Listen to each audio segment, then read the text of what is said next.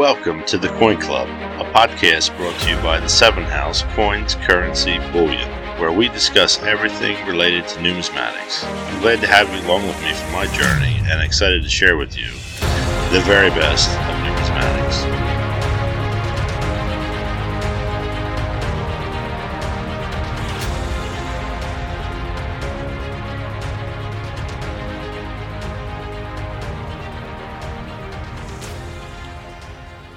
Hello, friends, and welcome to episode 33 of the Coin Club podcast. Glad to have you all back as we kick off 2024 with the very first podcast of the year. I hope that you all had a great holiday season and slid into the new year healthy and well. Oh, and possibly with a few coins added to your collection. 2023 was a very interesting year for me personally, one of many changes, many new friends and acquaintances, and another great year for the podcast. I've been dropping the ball in regards to getting episodes out to y'all, but believe it or not, this past year has seen the biggest increase in listenership than previous years, and with only 3 episodes released. I know, it's shameful. I'm hoping to get a few more than that out this year. The podcast actually ranked in the top 25% for first 7-day downloads, and to boot, were pretty popular in some major cities.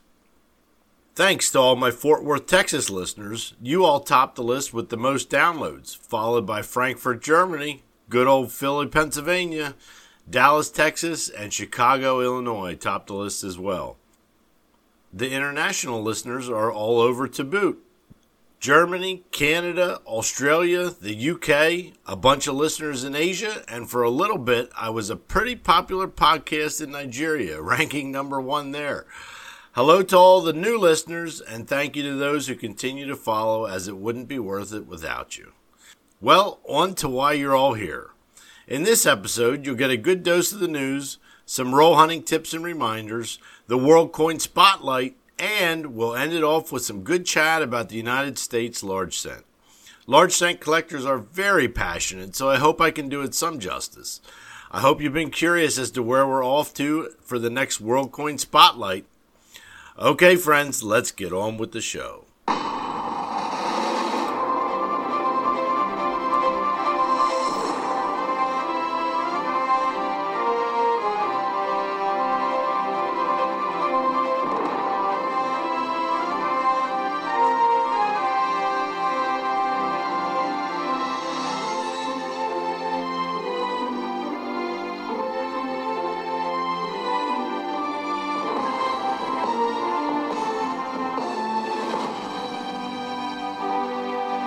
In the world of news, we'll start off with a bit of older news, just because the collection impressed me so much.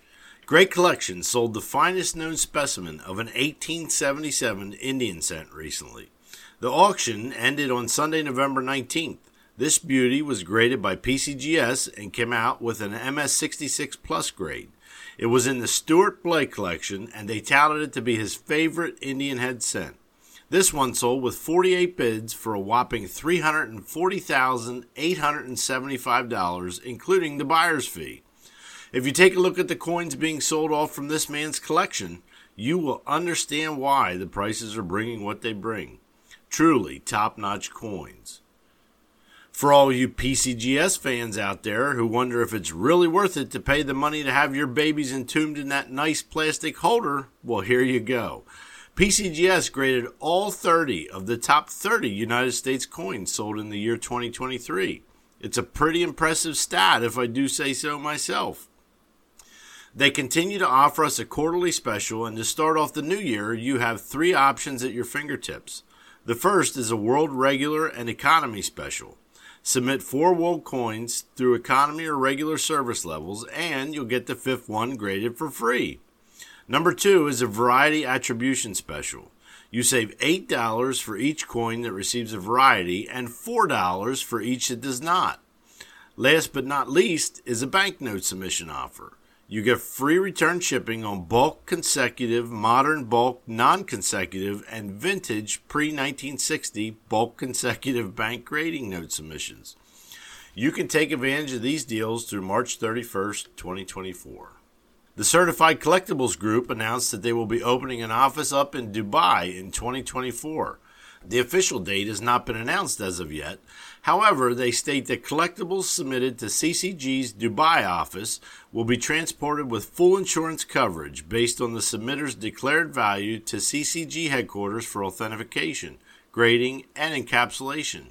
The collectibles will then be transported back to the Dubai office, again with full insurance coverage, and returned to the submitter. It also looks like they're hunting for talent for this location.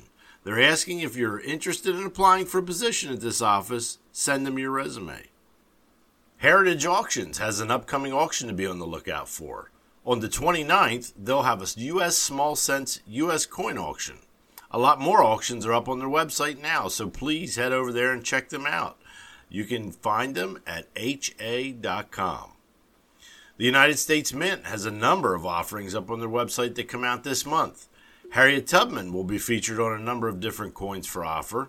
The American Eagle 2024 1-ounce silver proof coin and the 2024 Congratulations set were ready to purchase on January 16th.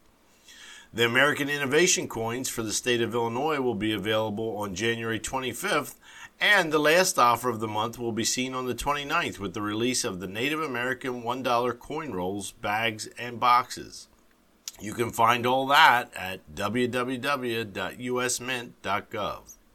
The last news story I want to share with you involves a piggy bank. That's right, a piggy bank. One that was put away a very long time ago. How many of you throw your change in a jar and forget about it for a while? Well, this piggy bank was put away and discovered 1,400 years later while archaeologists excavate the ancient city of Hadrianopolis. 10 coins were found in this piggy bank, money box type of container, dating back to Constance II. The building that they were found in is still being investigated as to what it was exactly used for. However, they seem to think it was some sort of kitchen, as they found other artifacts that would suggest it was used for that. I don't think some of our modern coins would survive half of that time buried underground, folks, especially our beloved Zincans.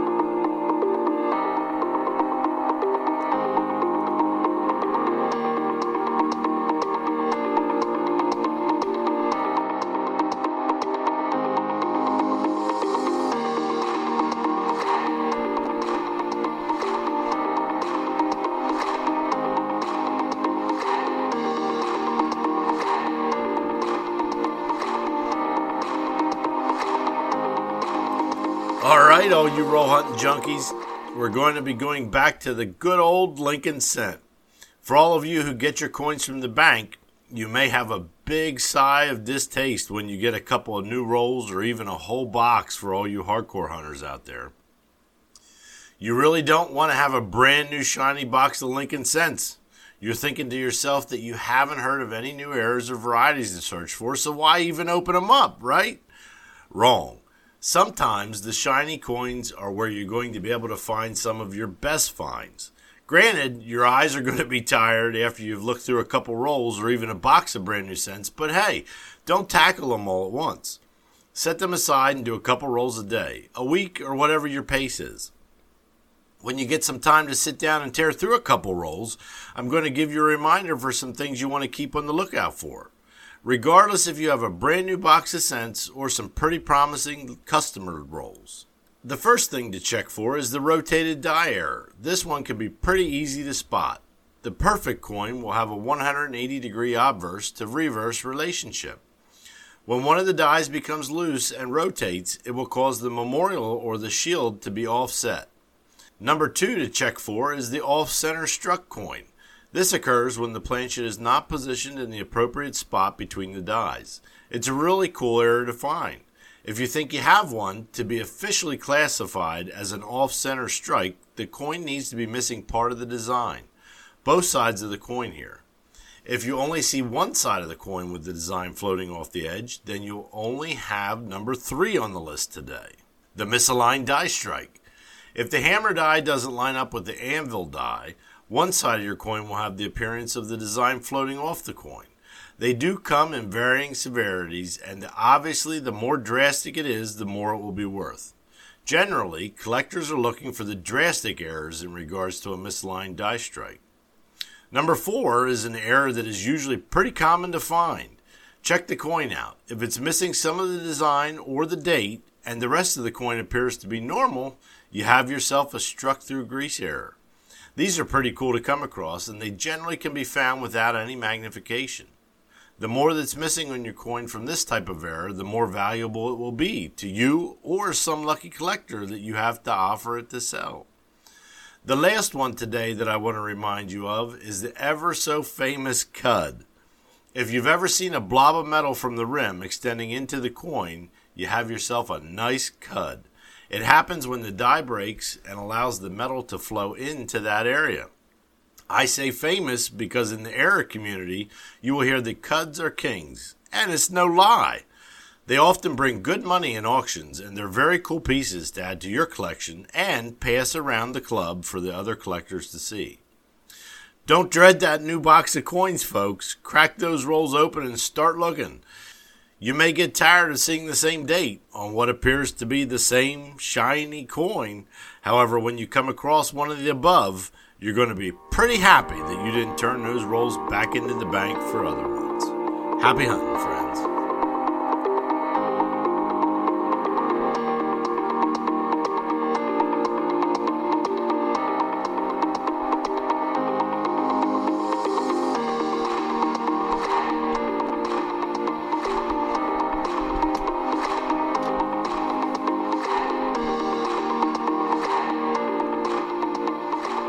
On the last World Coin Spotlight segment, we ended our journey in South America and went as far south as we could go. So where are we headed to next? A lot of folks wanted to go to Europe. I've had a few listeners tell me, head to Africa.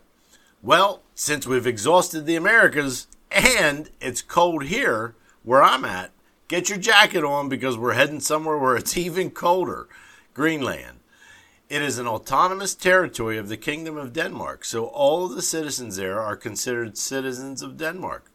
Because of this, they are granted European Union citizenship. The capital is Nuuk. It is the world's largest island and also holds the title for having the northernmost undisputed point of land in the world. It has a population estimate of 56,583. The average temp in the summertime here is a balmy 42 degrees, and the winter it can head down to -4 degrees. There is a long and storied history for Greenland, and its money is no different. They have used Danish coins and currency as legal tender since 1721. The krone can be verified to have been in use as early as 1618. In 1873, they decided to join the Scandinavian Monetary Union, which allowed Norwegian and Swedish coins to be in use up until the year 1914. Their current coinage consists of the 50 ore, the 1 krone, 2, 5, 10, and 20 krone. The coin we're going to feature today is from the year 1957. It is the 1 krone coin of Frederick IX. The obverse of the coin is pretty cool.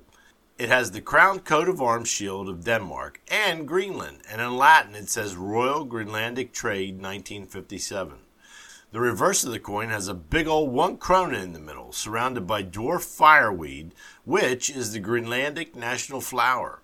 The coin has a mintage of 100,209 pieces, and Nemista has a very fine condition coin valued at around $20, so it's not too bad if you want to add one to your collection.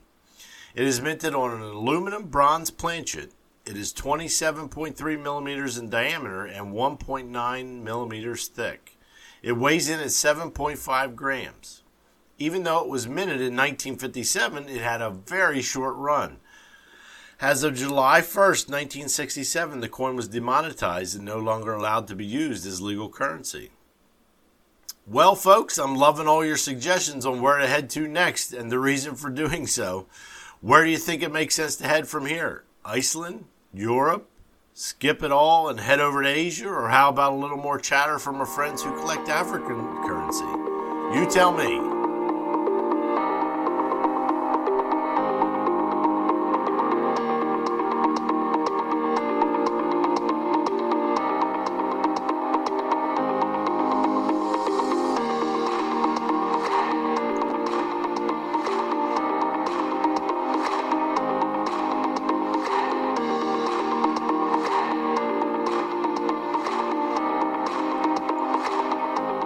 Alright friends, the main chatter on this episode is going to be on the United States large cent.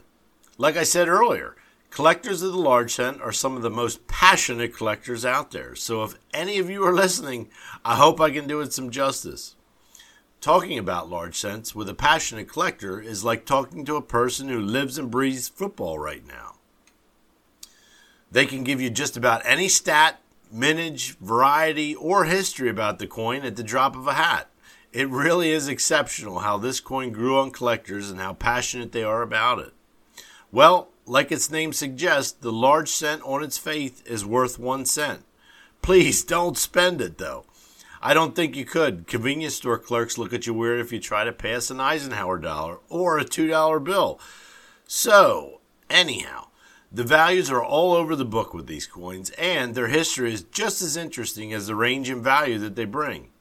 The very first time that a large cent was minted was in 1793. It had a very nice run up until 1857 when the cent was changed to the size which we are most accustomed to today. Every single large cent coin you come across can trace its roots back to Philadelphia Mint. If your bank account is large enough, you can get your hands on every year of the coin from 1793 to the very end of 1857, except 1 year.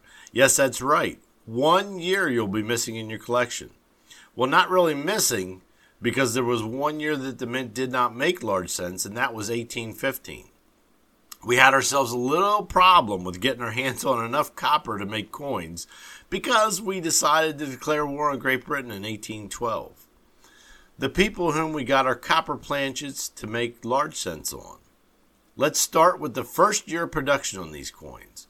The 1793 flowing hair cent made its debut with Lady Liberty on the obverse and a chain of rings on the reverse, hence why it's called the flowing hair cent, chain reverse.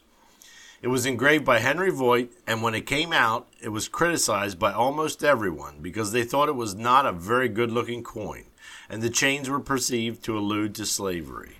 It had a very small mintage of 36,103 coins. But even with this small mintage and the criticism of the design, this coin did hold a distinction that none other in our history can lay claim to. It is the first official coinage of the United States of America to be minted by the federal government in its own building with its own equipment. This coin is always in high demand with collectors and has a very low survival rate. Picking up a coin in even the lowest possible condition will cost you a couple grand. David Rittenhouse was receiving criticism over the new coin's design on an overwhelming level, and he had probably reached his limit. As the months passed in 1793, he decided to have the cent redesigned and remove the chains in favor of a better, more unified design. The wreath reverse. Now, I like to tell stories here on the podcast, and this is no exception, but I like to give you as accurate of information as what I can. Herein lies the problem with these eerily large cents. I utilize a number of resources to verify accuracy, and to the best of my research, I cannot find an agreement on who the designer was for these early coins. Some say it was Henry Voigt, some say the redesign belongs to Adam Eckfeldt, and others say there is not enough information to credit the design to anyone. Well, if you have a strong passion for the coin and can verify the information, I would love to have a chat with you to see who the design belongs to. Either way, we know the engraver for the chain reverse and the new updated wreath reverse was Henry Voigt. The wreath reverse gave us a new bust design with longer hair and, yes, you guessed it, a wreath on the reverse. The total mintage on this design was a little over 63,000 pieces. The next change arrived in the same year, believe it or not. Still, Rittenhouse was getting complaints on the design of the coin. This guy couldn't catch a break. Nowadays, we have instant communication. Text, email, phone, you name it. Imagine him taking his morning coffee with friends and then complaining about the design, and then the mail starts arriving. One letter after another. The slow dread of when is this going to stop? Well, he decided once again to appease the masses with a new design for the large cent. This one is called the Liberty Cap. Now, I'm sure he still received complaints from some people, but it had to have been just a hair more popular than the last two, as it had its run up until 1796. Not without change, though, during those years. If you think varieties of Lincoln cents can make your head spin, look at the Liberty Cap cents in the Red Book. You have the 1793 Liberty Cap, the 1794, head of the 1793, the 1794 head of the 1794, the 1794 head in low relief, 1794 exact head of 1795, 1794 starred reverse, 1794 no fraction bar, 1795 lettered edge, 1795 plain edge. Am I done? No, not yet. 1795 reeded edge, 1795 Jefferson head plain edge, 1795 Jefferson head lettered edge, 1796 Liberty Cap. Some of those are only a handful of coins known to be minted. It seems like everyone at the mint was chasing their tails with these. The next design we call the Drape Bust large cent. It was around from 1796 to 1807. 1796 was an important year for coinage as there was a redesign for a lot of them. Robert Scott set off to make the large cent one of those as well. The bust of Liberty was now wearing a drapery, and she had a nice ribbon in her long flowing hair. The reverse of the coin now had an olive wreath on it. You could count on the boys at the mint getting this one correct the first time, couldn't you? Nope, the drape bust went through many different design changes over the years. I don't think anyone listening to the podcast has one of these in their collection. However, there is a year that contains a drape bust with only 3 known specimens. It is the 1796 stemless reverse. Can you take a venture to guess what that would cost you to put in your collection? I'm sure it heads to the auction block frequently. The next variation of the coin was called the Classic Head Cent. It ran from 1808 to 1814. This coin is not known for its sharply stuck specimens or its quality. Can you take a guess why? It was actually a quality issue. The copper that they used to get these planchets out the door was of a higher quality than any other year to date, which made it softer. What happens when you have soft copper, folks? More wear and tear and more corrosion. It'll be hard to get your hands on a good quality large cent from these years. The bust on these years faces to the left. A change in the design, along with the word Liberty, and a whole new face for the old girl. I actually think this version looks much better than the rest. Tell me if I'm wrong.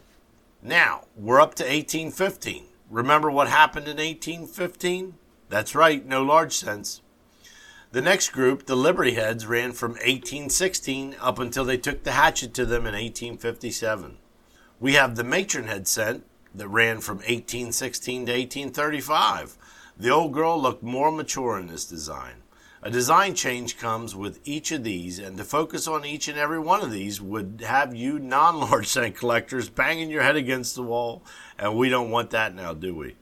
A lot of details such as number of stars, large and small dates, large narrow, and small wide dates. You Susie B collectors take note there. Check it out.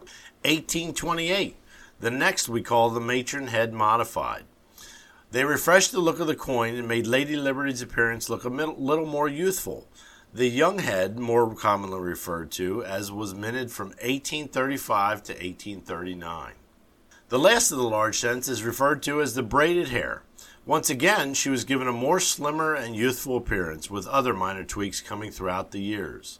In 1857, the director of the mint put the word out that they were barely paying expenses with minting the large cent.